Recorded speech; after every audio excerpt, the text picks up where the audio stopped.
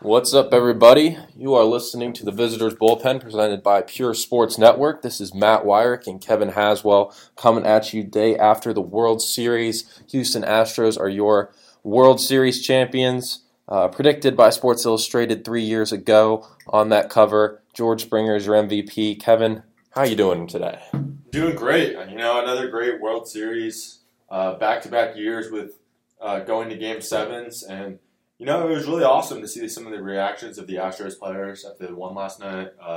Most notably, Carlos Correa proposing to his girlfriend after the game, kind of cool on the field. And then, a player like Charlie Morton, who's dealt with injury problems his whole career, finally gets a chance with the Astros and finishes out the game last night with 3 2/3. He looked filthy on the mound. So, great to see the Astros win. Sad to see Clayton Kershaw another year without a championship, but man, this is what baseball is all about. I'm excited to dive into it. Yeah, it was a fun series. Obviously, Game 7 didn't really encapsulate that. It was, Houston pulls ahead early, 5-0. Dodgers scratch across a run later in the game, but are never really able to get back into it. But, with how crazy this series has been, 2 walk-off games, 1 in extra innings, or 2 in extra innings, this has just been a crazy series and encapsulated a crazy postseason overall. So let's get into some of the specifics here. We'll start with George Springer, who was the MVP. Had put together a great series at the plate, had some diving plays in the outfield that were awesome.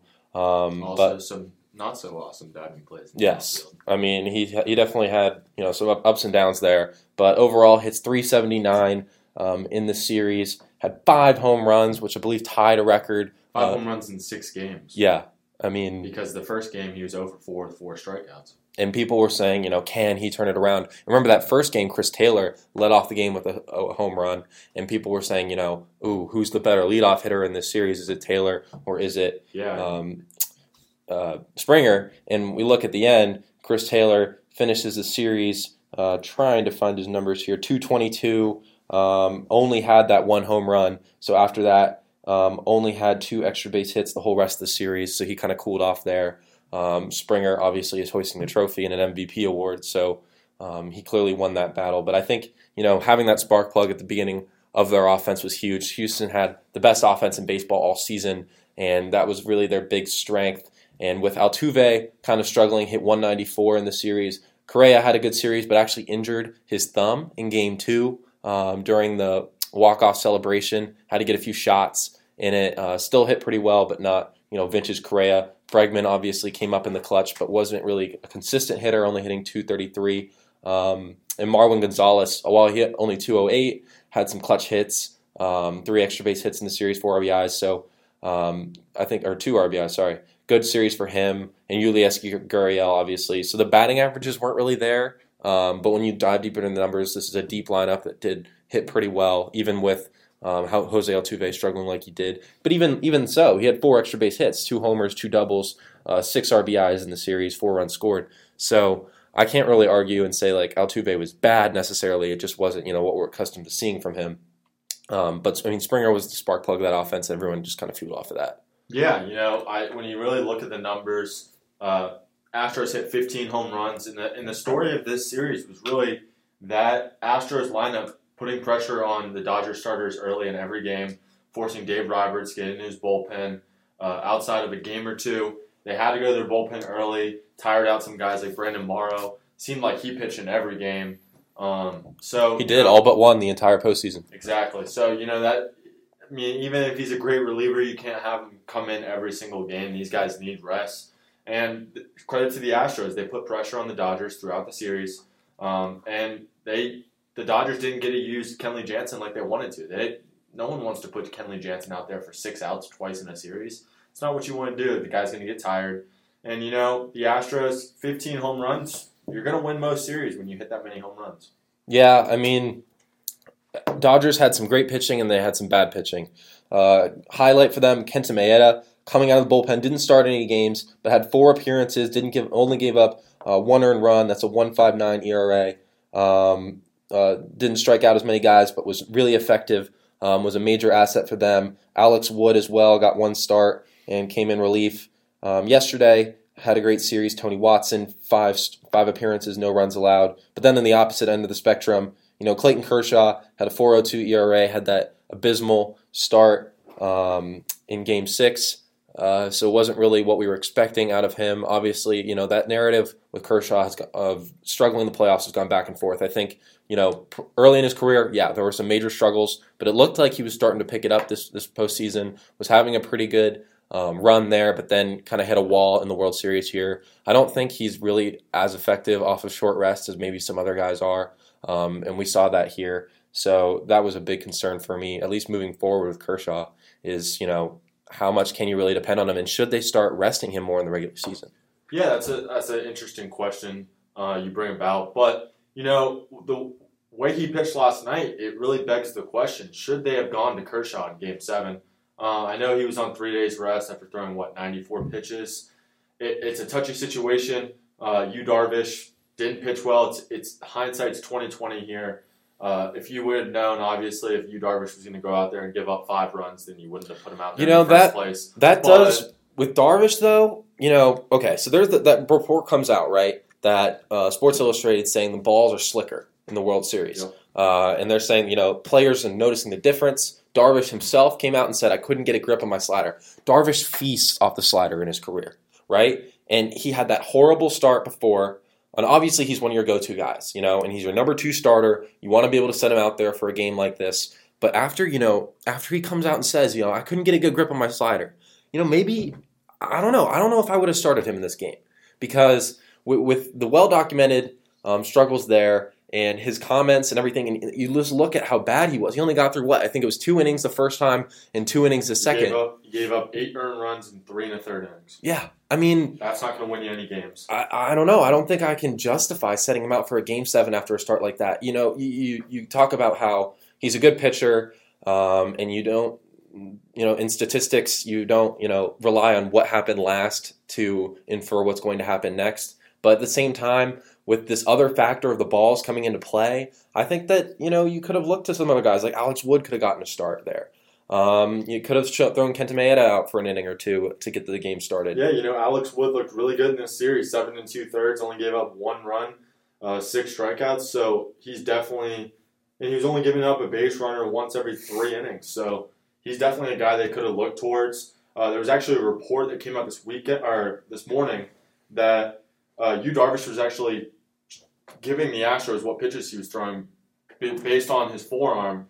He was actually just putting his hand in his glove on fastballs, and he was rotating his forearm when he was throwing sliders. So the Astros almost knew what pitches were coming yesterday, and that really begs the question whether that has to do with the ball being slippery. Maybe it's tougher to get the grip in the glove. Maybe he needs to change that up, but that's huge. I mean, in a Game 7 of a World Series, you can't be tipping pitches to the other team. So, I think someone needs to look into these balls being more slippery than last year. It's just concerning because if every player agrees, then there's got to be something. There's got to be something up with the balls, and it's affecting the play of the game. Yeah, when it really boils down to it, I think Darvish lost this World Series for the Dodgers. There were some questionable things Dave Roberts did. I think Dave Roberts is a great manager and absolutely knows how to manage his bullpen. However, I felt like he was sticking with his starters a little bit too long. Darvish, in that first game he pitched, Game 3, he totally should have been taken out like 5-6 batters before he actually was. And honestly, in a Game 7, with the way he was pitching, I probably would have pulled him in the first inning. It's just, after giving up those consecutive hits to start the game, I think the Astros scored 2 runs before an out was even recorded. Yep. Honestly, I might have pulled Darvish right there because you don't want to go into your bullpen just then. But, it's a Game 7 of the World Series. You're not going to play tomorrow. You're not going to play the rest until next year. If you got to bring in another guy, you can't be worried about how that rest is going to play out. Like, how they're feeling because this is a win or go home. Yeah. I don't know. Like we talked about earlier, they probably could have gone with Kershaw in this game. Don't know if he could have gone deep into the game, maybe 5 or 6 innings. But still, when you take him out with 0 outs in the first and they're down 2-0, maybe you put in Clayton Kershaw, he can still give you 5 innings. There's other starters out here. Kenta Maeda was a starter this year. he could have given some innings. Like you said, Alex Wood pitched terrifically in the series, but they didn't give him enough innings. So, there were other options other than Yu Darvish. And when it really boils down to the numbers, Yu Darvish cost them the series. Yeah, and I mean, the Dodgers came into this series with their bullpen being their strength. That was what they relied on to win games, more so than their offense, more so than their starting rotation. Their starting rotation was a great asset to this team, but that bullpen with Alex Wood, with Tony Watson, with you've got Brandon Morrow. I mean, plus you're now throwing in guys like Kenta Maeda and Alex Wood into that mix who are good starters already. I mean, and Kenley Jansen, of course. You throw all those into a bin, that's a very deep bullpen and one that the Astros can't match. So while, yes, like if maybe you get into the later extra innings, you might be in a bit of a worse spot, but you can't be thinking about that. You got to be thinking about keeping this game manageable in the first inning. And with Yu Darvish already allowing 2 runs right off the bat, I don't know. I think you go to your strength. You go to that bullpen and say, like, we're going to have to lean on you a little bit more today, but, that's the situation we're in. And I think that the Dodgers just decided, we'll try and see if we can get a couple innings out of Darvish, to make things easier, but that might have just cost them the game. Yeah, I understand your argument with going to the bullpen early in Game 7, but I don't think I know the bullpen didn't pitch as well as they pitched during the regular season or even earlier in this postseason, but I don't think you can put the blame strictly on the bullpen. It was more of a lack of the starters getting the innings they needed to get in order to set up the bullpen. And I think that goes back to Dave Roberts. I think he pulled guys a little too early in this series. Rich Hill earlier in the series was pitching really well, only gave up a run, and they took him out in the 4th inning. Mm-hmm. I mean, leave the guy in at least to get 5 innings, and then you can move on.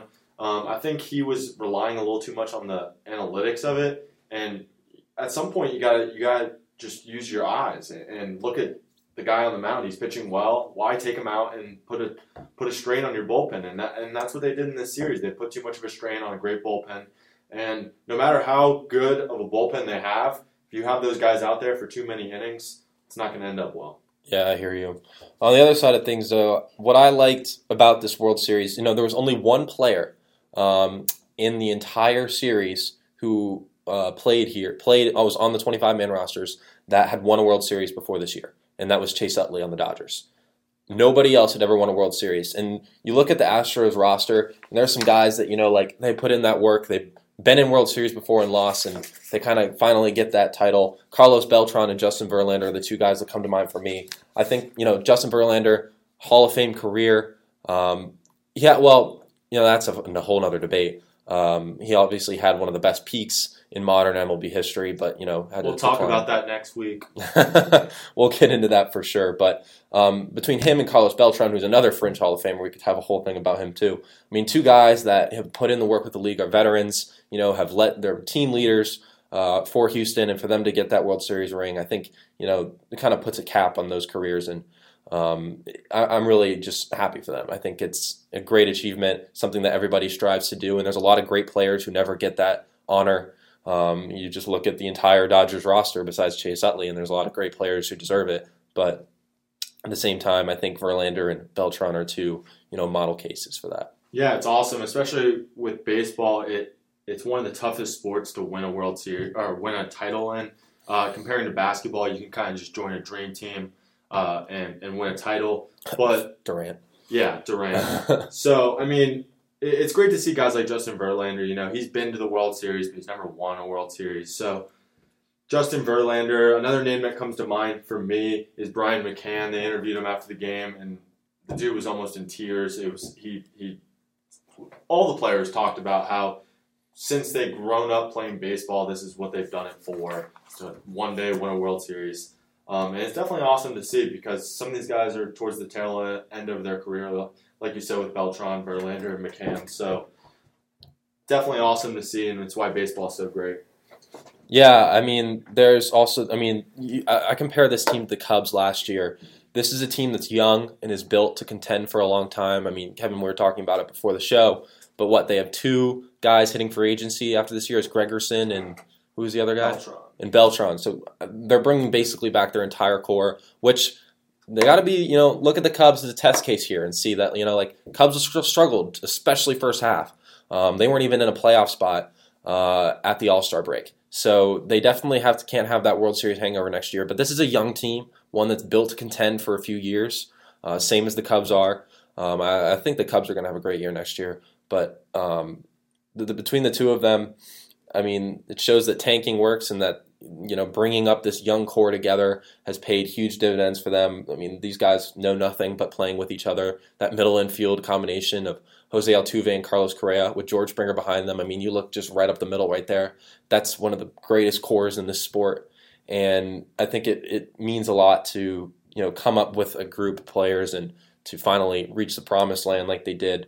And I don't know, I think they're going to be good for a long time. I don't think this is, a one-hit wonder kind of team. When the Mets made the World Series a few years back, it just kind of seemed like, everything came together for them. And that players were having career years, that rotation was great, had a strong injury history, but, all three of them, Syndergaard, DeGrom, and Harvey, they didn't win the World Series. I know, they made it to the World Series. And when they got all the way there, people were saying, like, oh, this is a team that's going to be, like, with this young rotation, they're going to be great.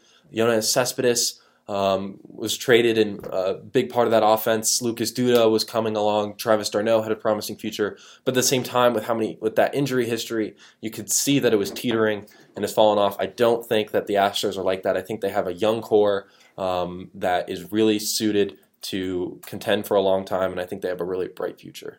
Yeah, definitely. I mean, they have a young core, and like you talked about, we talked about this before the show. I actually saw Matt tweet it today. It's about like the last two teams that won the World Series, the Cubs and the Astros. Both tanking teams, definitely took some years.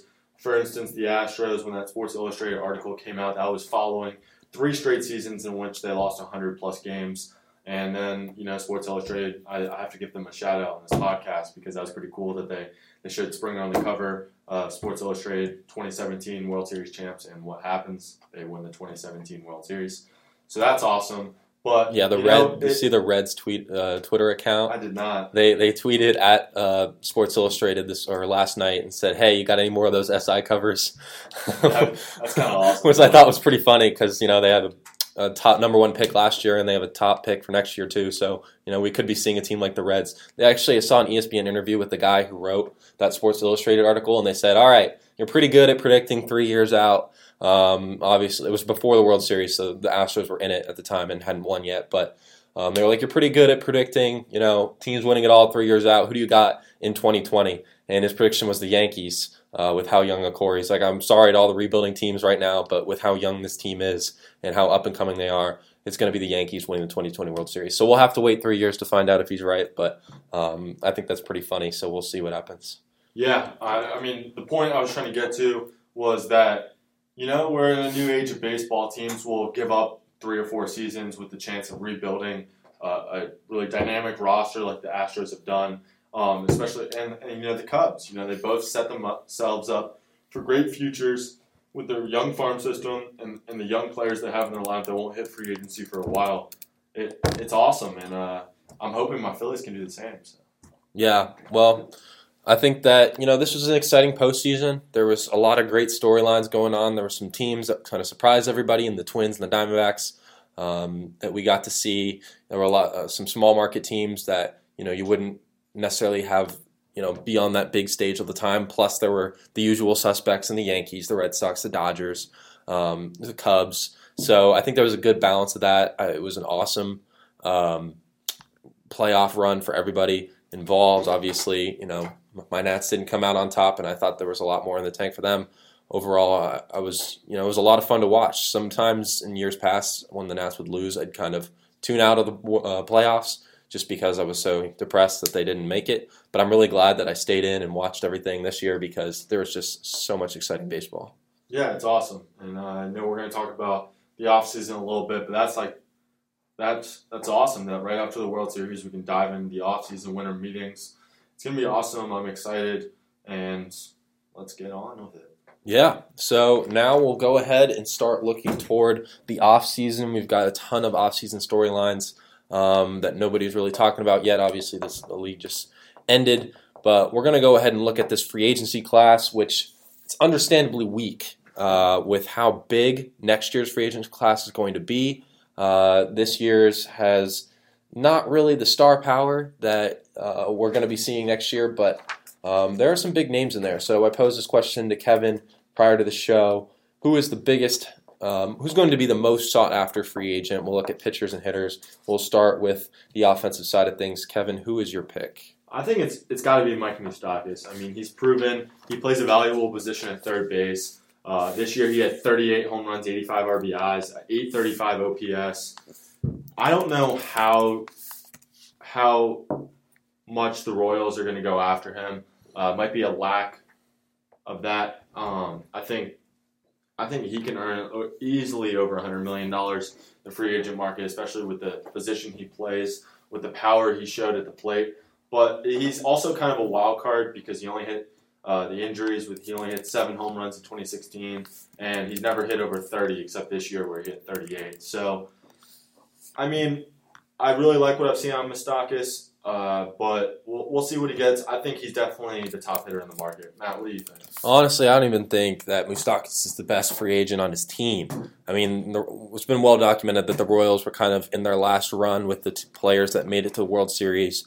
And that includes Moustakas, but that also includes Eric Hosmer and Lorenzo Cain. And I think Hosmer is easily the best player in that class. He really elevated his game this year, posting career highs in batting average and OPS, hit 25 homers, which matched his career high from last year, 31 doubles. So he had a great season, really, really good first baseman. He's only 27 years old, which is a lot of value. There aren't as many. First base is it's been fluctuating over the past few years as to where the power lies in the offense. I think it kind of switched over to the third. There's also some really good second basemen. Obviously, corner outfielders are always going to be some of the best players in the league. But first base was traditionally like the premier spot for your best hitter. But it's kind of drifted away from that. But I think Eric Hosmer encapsulates that. I think he's a lefty. Was one of the best hitters in all of baseball this year. I think he's kind of was underlooked in the MVP conversation simply because he wasn't on a contending team. But I think he could finish top 5 if things go right for him. He already has 3 Gold Gloves.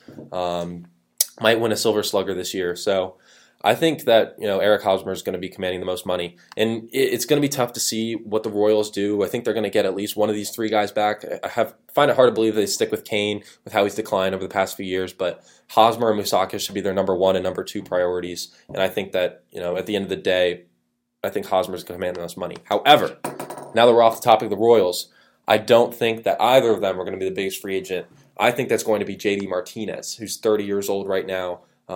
Just finished up his age 29 season. So I think he's going to be commanding about a 5-year deal, could get upwards of $120 million.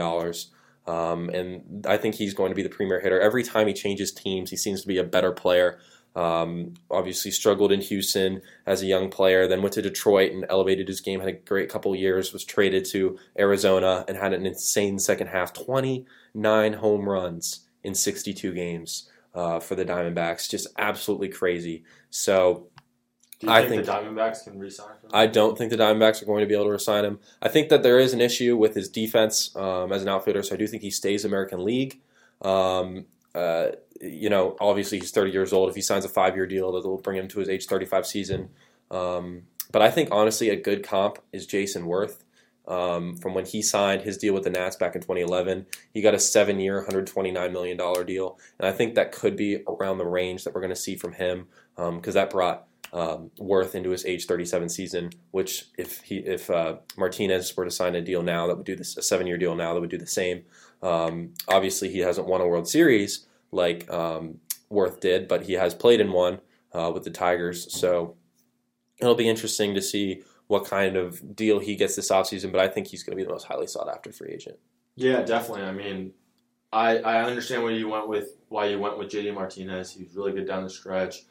He's been good over the last couple of seasons. For him, he also needs to stay healthy a little bit. He's gotten hurt each of the last 2 or 3 seasons. Mm-hmm. But, the pitcher, we're going to jump over to pitchers now.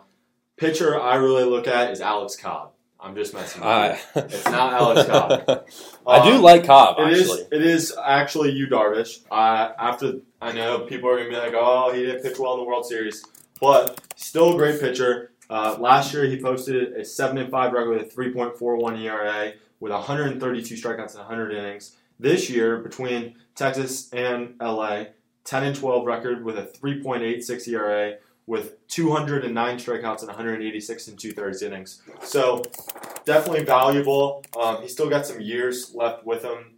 He's only 31 years old. So I really like what I've seen from Yu Darvish over the last couple of seasons. I think he'll demand a lot of money, and we'll see. I mean, pitching is always something that every team needs. So we'll see who ends up going after Yu Darvish. Yeah, I mean, Darvish is a right-hander, has an established track record, 4-time All-Star, finished top 10 in the Cy Young twice, and his strikeout numbers are through the roof. I mean, his career K per 9 is 11 strikeouts per 9 innings, which is just absolutely crazy.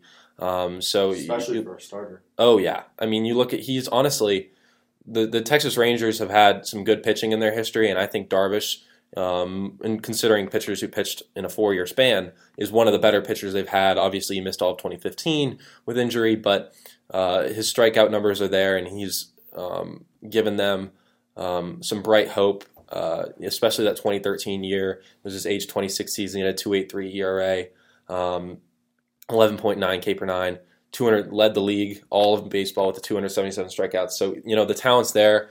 Obviously, you're a little concerned about how he pitched in the World Series, but at the same time, nobody's going to really hold against him, that kind of slight dip in his performance over 2 starts. I mean, anyone's going to have, a rough patch every now and then. It just so happened that Darvish was in the World Series, and you might even attribute it to those balls. You never know. So I think that he's definitely up there as one of the better pitchers. What I do think hurts him is that he's a right-hander. But there aren't really a lot of lefties on the market, so teams are going to have to work with what they get. But I think the biggest free agent pitcher-wise is going to be Jake Arrieta, former Cy Young winner. Obviously had the down year. Well, not even a down year, just more of, not really by his Cy Young standards. 2015 had a 1.77 ERA. This year was a 3.53, and also didn't pitch as many innings. But I think that, with his established track record, he's only a year older than Darvish is right now. He's going to be commanding a lot of money. I think that, especially working in the National League, he could go over the American League and get a new look. And everybody, while Darvish, already switched over to the NL for the playoffs. It's going to be interesting to see. I think you're right. I think Darvish is going to be up there, and he might command more than Arrieta, but I think Arrieta has that established track record, and with his Scott Boras being his agent, that's going to come into play for sure. So we'll see what comes out of it, but I think that Boras is really good at shopping his clients, and Jake Arrieta is going to be up there as one of the most highly sought after free agents. Yeah, it's crazy. I'm looking at Jake Arrieta. I know he won the Cy Young in 2015, but earlier in his career, he was really, really bad for the Orioles. In 2010, 4.66 ERA, 5.05 in 2011. And even through all of that, he's got a career ERA 3.57. That just shows the consistency since 2013. He's had an ERA plus over 100 since 2013, with his highest coming in 2015 when he won the Cy Young with a 215 ERA plus. So, I kind of agree with you now that I've really dove into the numbers a little bit. I think Darvish has a chance to maybe get a little more money considering he's a year younger than Arrieta. But, at the end of the day, both of these players are going to demand a lot of money on the market, and it'll be very interesting to see. I don't know. Matt, do you think the Cubs go after Arrieta, or you think they'll let him walk? I don't know. I think the Cubs like Mike Montgomery a lot, and think that he's going to progress in his career. So I can see them trying to stay in-house, maybe go after a veteran free agent. I could see, honestly, CeCe Sabathia being a candidate the Cubs look at to fill that number 5 spot, because they have a lot of money, positional flexibility, where they could sign a veteran free agent for a lot of money. But I think that, Arrieta is going to command a lot. And while the Cubs have the money, they already have a lot of money tied into Lester, who's on the wrong side of 30.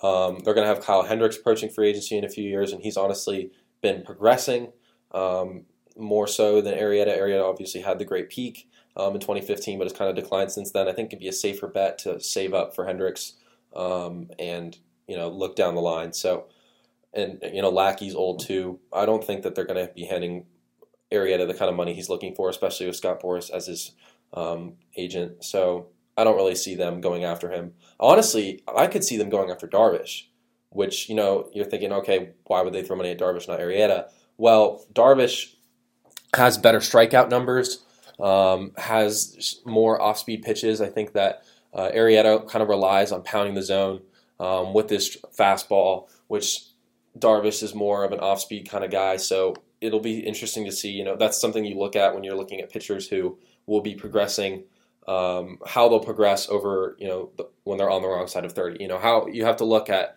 when the Nats signed Max Scherzer, they had to look at, all right, how is Scherzer going to be pitching when he's 35, 36, 37 years old? That's the same thing you got to do here. If you rely on those fastballs all the time, once your velocity starts to dip as you get older, that starts to become a concern. The pitcher has to adjust. If you have a pitcher who already relies more on off-speed pitches in general and location, which is something Darvish is much better at, Arrieta is more of a ground ball kind of guy, inducing weak contact.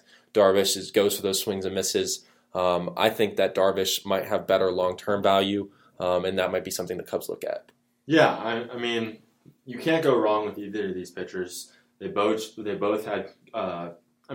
Darvish not as much as Arrieta had good years this year, but I'm going to be interested to see what the Cubs do this offseason because losing Arrieta is not easy. Lester is getting older and older by year, so it will definitely be an interesting offseason. I'm very excited to see where some of these free agents end up because that's always fun no matter what the sport. So that will be interesting. But the free agent class that really has my eyes next year, I know with Manny Machado, Bryce Harper, those two guys alone make the free agent class, and I'm excited to see where those guys end up because the Phillies have a lot of money to spend, and so will the Nats, and those two players will be demanding a lot of money. So I'm excited. Yeah, I think that that free agent. I think everybody's kind of looking toward that free agency class, and not a lot of teams are going to want to hand out a lot of big money contracts. I think this is going to be a buyer's market for teams this year. Players might be struggling to get the kind of money that they're looking for simply because teams are like, why would I spend all this money on this year when all these great players are coming next year and I might win a Sweet States or two for some of those guys. So I don't expect a huge amount of money to be tossed around. We've kind of, the past two off seasons really haven't been that spectacular. Besides, there were a bunch of trades 2 off seasons ago when the Diamondbacks and Padres were making a lot of waves. But as far as signing big free agents, there hasn't really been, those big money deals as much as we've seen. So it'll be interesting to see how this kind of offseason plays out because it's not, the star power isn't there. There's Todd Frazier, a lot of older guys coming out. Escobar's 35, but, he's been good the past few years. Beltran's 40. You're not even sure if he's going to be playing anymore in Napoli. A couple guys like that. So I don't expect for there to be, a lot of money being thrown around, but as far as the top of the free agency class is, it'll be cool. There's also, you have to consider opt-outs. 2 guys that might take their opt-outs after this year, Justin Upton, who got traded to the Angels. He could very well take his opt-out, and Masahiro Tanaka with the Yankees. So it'll be, that's definitely something to keep an eye on as well. We don't know if they're going to be sticking with their teams for now. It seems like Justin Upton's leaning toward taking that opt-out while Tanaka is kind of on the fence about it. So I think there's a lot of reason to stay in New York for him, but that's obviously his decision, how much money he wants to make. But I think that that's definitely something to keep an eye on. Yeah, definitely. And I just want to jump into the next topic. So, which team do you think has the most to fix going into next season? Which postseason team? I never bought into the Red Sox all year, and they were just kind of a team that it seemed like they had the star players, but we're struggling to put it all together. Obviously, they're kind of tied down with Hanley Ramirez's contract, which he isn't the kind of guy that they're paying him to be. But with David Price struggling, he's getting paid $30 million a year, right? He almost got put into the bullpen at the end of last year. This rotation scares me. They've got Rick Porcello, who obviously declined after his last year.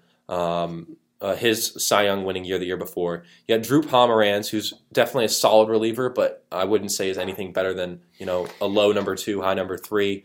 Doug Fister's a free agent, so he's gone. And then there's Chris Sale. I think beyond Chris Sale, there's a lot of question marks in that rotation. And with how good the Yankees were down the stretch and in the playoffs, I'd be very concerned about what they're going to be doing next year. You've got the Rays, who are kind of an up-and-coming team.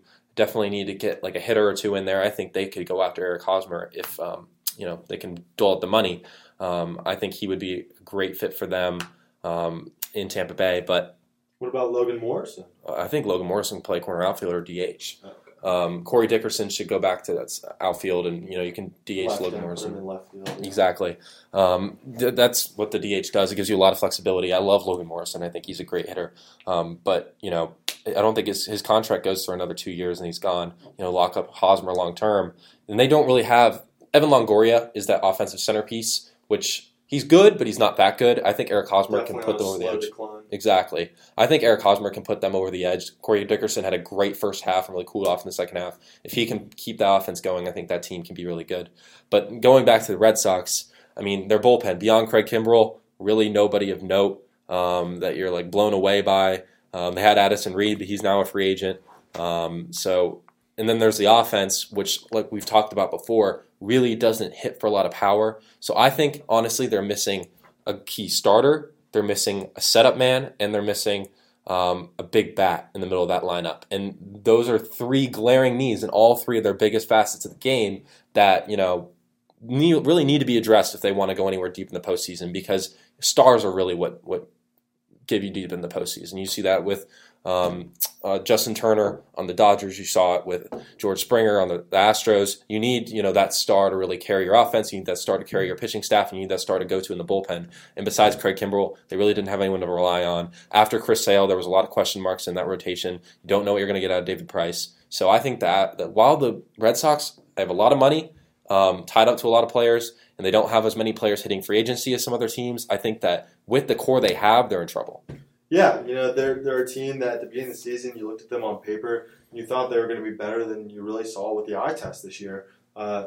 Some guys didn't produce. I think not having David Ortiz in the middle of the lineup hurt a lot. That power hitter to just anchor the lineup. They didn't have Mookie Betts didn't hit for as much power as he did the year before. He was a lot worse comparatively. But the team for me is the Minnesota Twins. They made the playoffs this year. They slide in, play the Yankees. They lose in the wild card game. But the lineup was great this year. I can't go against that. 34 home runs from Brian Dozier, and then Miguel Sano with a great year. Eddie Rosario with another with a little breakout year. So, and they like what they've seen defensively and a little bit offensively from Byron Buxton and Max Kepler. So. Those 2 guys, but you look at the rotation, and that's where they need the most help. Irvin Santana had a great year this year, 16-8 record with a 3.28 ERA, and he pitched over 200 innings, which is exactly what you need out of an ace. But then after that, Kyle Gibson, 5.07 ERA. Jose Barrios was good, but at the same time, I don't know if he's really a 2-starter, maybe more of a 3 guy for me. And then after that, Bartolo Colon, there's no one there. They need to get some starters in the offseason. And then you look at the bullpen. They have glaring need there. They traded Brandon Kinsler. I don't know why they did that. They were a team in contention for the playoffs. I understand that the Nats probably gave them something, but at the same time, they don't have great relievers. There's no guys up and down this list that really scare me. So the Twins, they had a great year, great bounce back year after only winning 60 games in 2016. But they got a lot of glaring needs, and I think, if they can put some money together, they can make this rotation, this bullpen, a lot better and pair it with, arguably one of the best lineups in the American League. Yeah, I think that the Twins just weren't prepared to be in contention this year. They were honestly, I feel like they were looking at not even next season, but the season after, which is just crazy to think about how they were all of a sudden so good because of that offense. But they were looking at, at that big free agency class after next season, maybe signing a big picture there and kind of jumping into the conversation with the Astros, getting a little older with some of their stars leaving because it's kind of tough to compete in that AL West right now with how good the Astros are. It'd be like, the Phillies trying to contend next year. I don't think they're ready. I don't think Unless we spend like $600 million. But that's what I'm saying. You're probably looking at after next year, right? Because you got that big free agency class. The Nets have a bunch But I also wouldn't be surprised if they spend a little bit of money this offseason and get a guy. Before the Cubs were ready for contention, they went out and got Lester. They got some of these guys that they knew down the line were going to help them win a World Series. So I wouldn't be surprised if the Phillies spent some money this offseason. But they're definitely going to save that big paycheck for either Harper or Machado. Exactly. One of those guys. So that's what I think the Twins were targeting. They're going to struggle with the pitching staff. Obviously, Kinsler was a free agent after this year anyway. Matt Belisle, who took over as closer after Kinsler left, he's gone. They're going to need a reliever or two. Wade Davis and Greg Holland are available. Addison Reed as well. And maybe those are some guys that could give like 3 or 4 year deals to help lock down that ninth for them. And then beyond Santana and Jose Barrios, they really don't have a lot of answers at starting pitcher either. So you're right. I think that their pitching staff definitely is going to need a lot of work to do.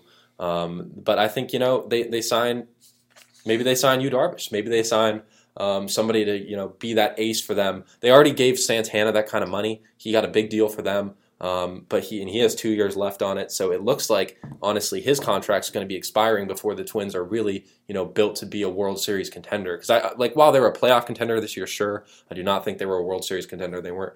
They didn't stack up against the Yankees. They didn't stack up against the Astros or the Indians. They weren't in that same league.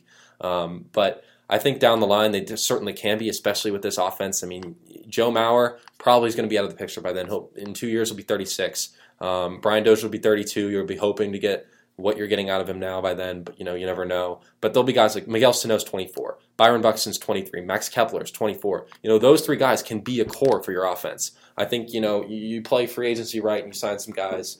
This can be a good team in a few years, but you're right. I don't think that next year is going to be the year for them. They squeaked in the playoffs barely, and there's some other up and coming teams, particularly in that AL East, that I think that will be, in contention for a few years. So it'll be tough for the Twins to make it back. Yeah, like you said, they have the young nucleus, but I don't know if the Twins are the type of team to go out and give a guy a giant contract. I know Irvin Santana, they gave him $80 million, which is a lot of money, like for us, but for a big time player, $80 million, it's not as much. They have a good young nucleus, but they need to figure out that rotation. Irvin Santana definitely earned his money this year. But after that, Barrios, he's a nice piece for the future, but I don't think he's a top-of-the-line starter. I don't know your opinion on that, but this Twins team has the potential to be very exciting, but I think they're just going to have to spend some money, maybe a little more development in the minor leagues, get some more younger players up there, I like what I've seen out of Byron Buxton. He's a very exciting player. So the Twins, definitely a lot of work to do this offseason, but definitely have the potential to be a mainstay in the American League for a while. Absolutely. Before we move on, I do want to say Barrios I like a lot. I think, there's a lot that's to come from him. You look at starters in their first, this was his first full season. He made 25 starts and pitched in 145 innings. So it was a kind of our first full look at him. He had a strikeout per 9 of almost 9, which is pretty good for a young pitcher. Obviously aces are getting upwards of 10, 11, 12. But, to start out at 8.6 for him was good. A home run per 9 under 1 was also a big thing I look at. So he wasn't giving up the long ball. He was inducing some strikeouts. I think that, this was an encouraging year for him. Honestly, I think he could develop into a front-of-the-line starter. He's only 23 years old. You look at what he's going to be doing when he's 26, 27.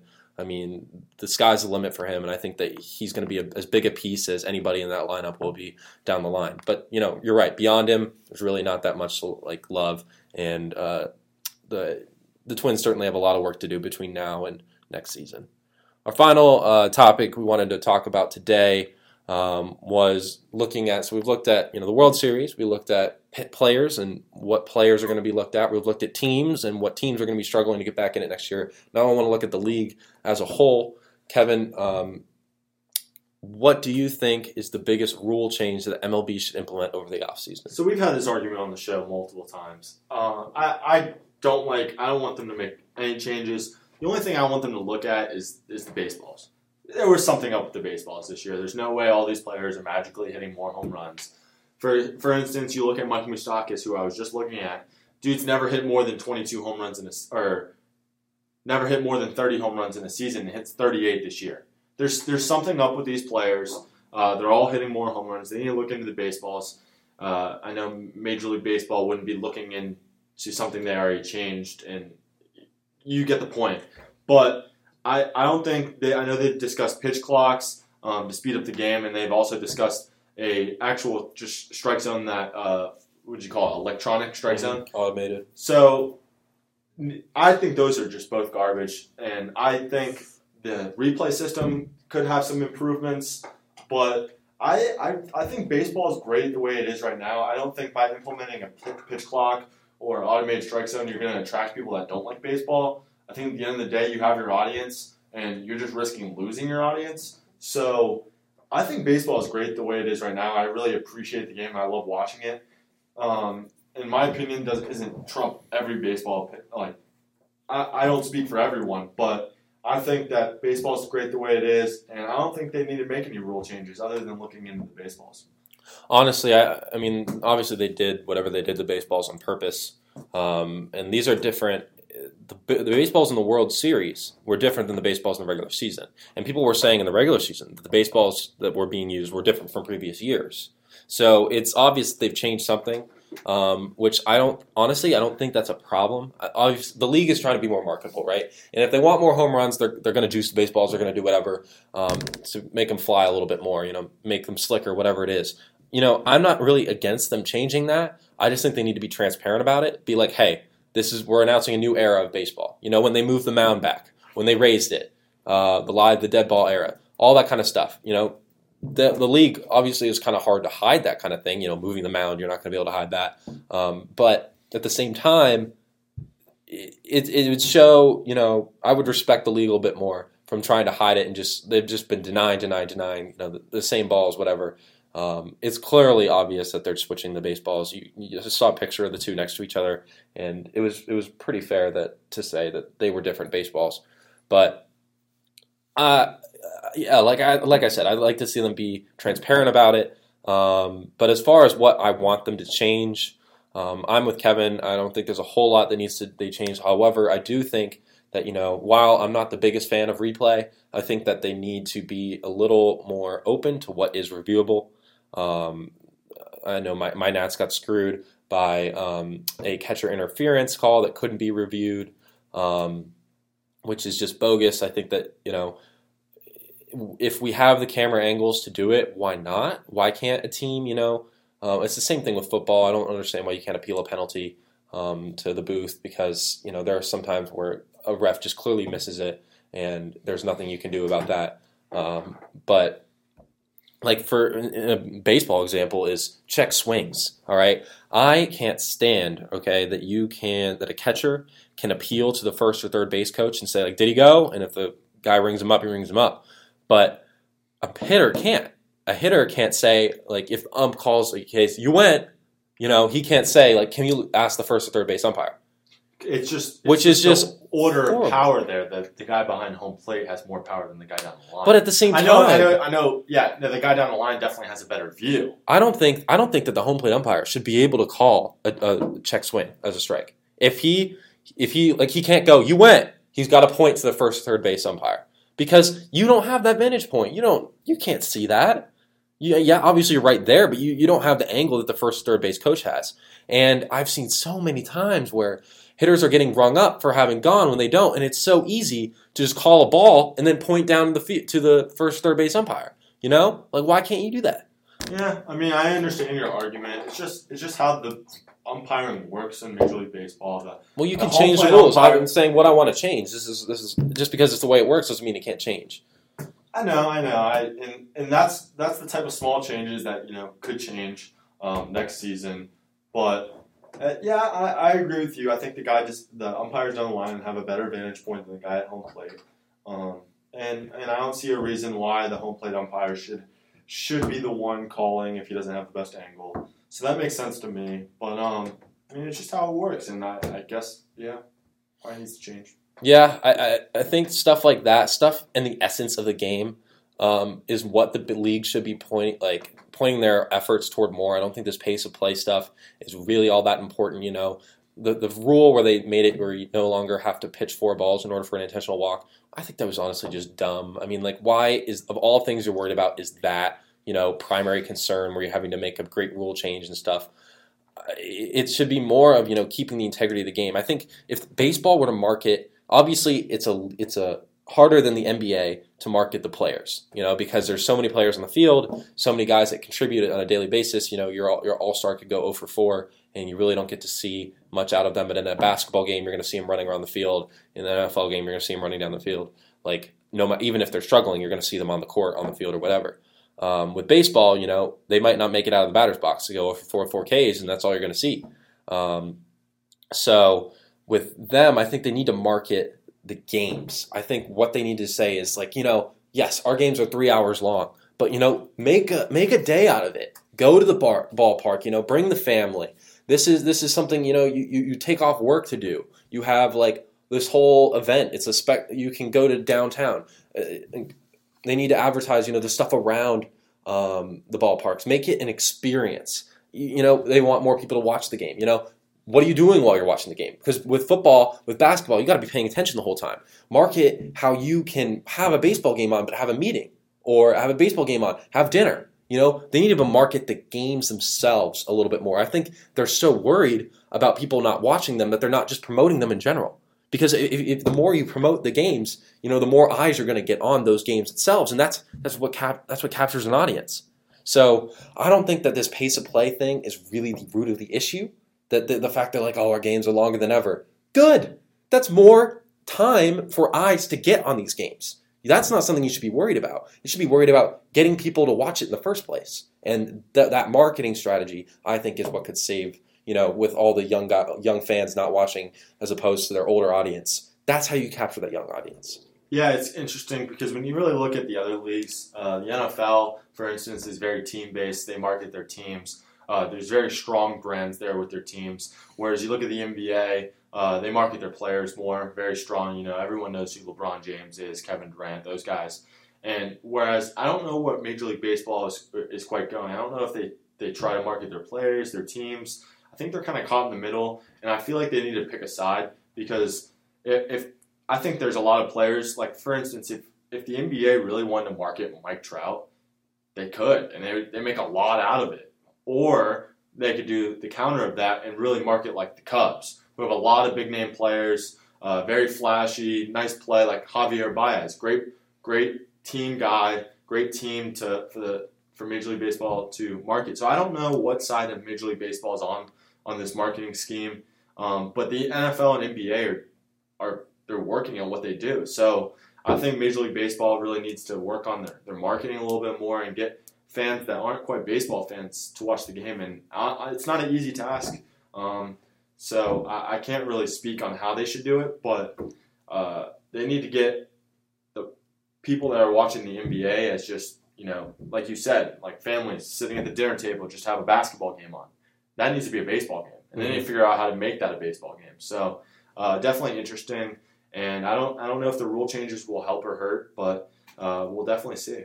Yeah. Well, that's going to wrap us up for today, and that's wrapping us up for the regular season. We are coming to a close on Season 1 of the Visitors Bullpen Podcast. We'll now be switching over from regular season talk to off-season talk, so we'll do some stuff recapping this past season over the next few weeks, but after about a month or so, we're really going to, with the winter meetings coming up and everything, we're really going to be looking forward a lot more. So next podcast, we'll be talking, besides the World Series, obviously, what are our biggest takeaways from this year? And after that, we'll be moving forward with, future storylines. So I want to thank you all for joining us. Don't forget to follow us on Twitter at Visitors Bullpen, at Kevin.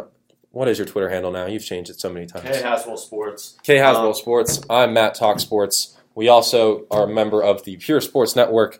Founded by me and Matt, actually. Yes, we are the founders, and we are kicking off our blog January 1st with coverage of NFL, MLB, NHL, NBA, college football, and college basketball. So a whole ton of content is going to be coming at you. So follow us on Twitter there at Pure Sports Net. We got some great content going up over the last couple of days. We're really starting to get active on there. So we would appreciate some follows. We're going to have some cool stats, some final scores, some breaking news. So definitely go give Pure Sports Network a follow on Twitter. And thanks for listening to this week's episode. Yeah, thank you all for joining us, and we hope you have a good one.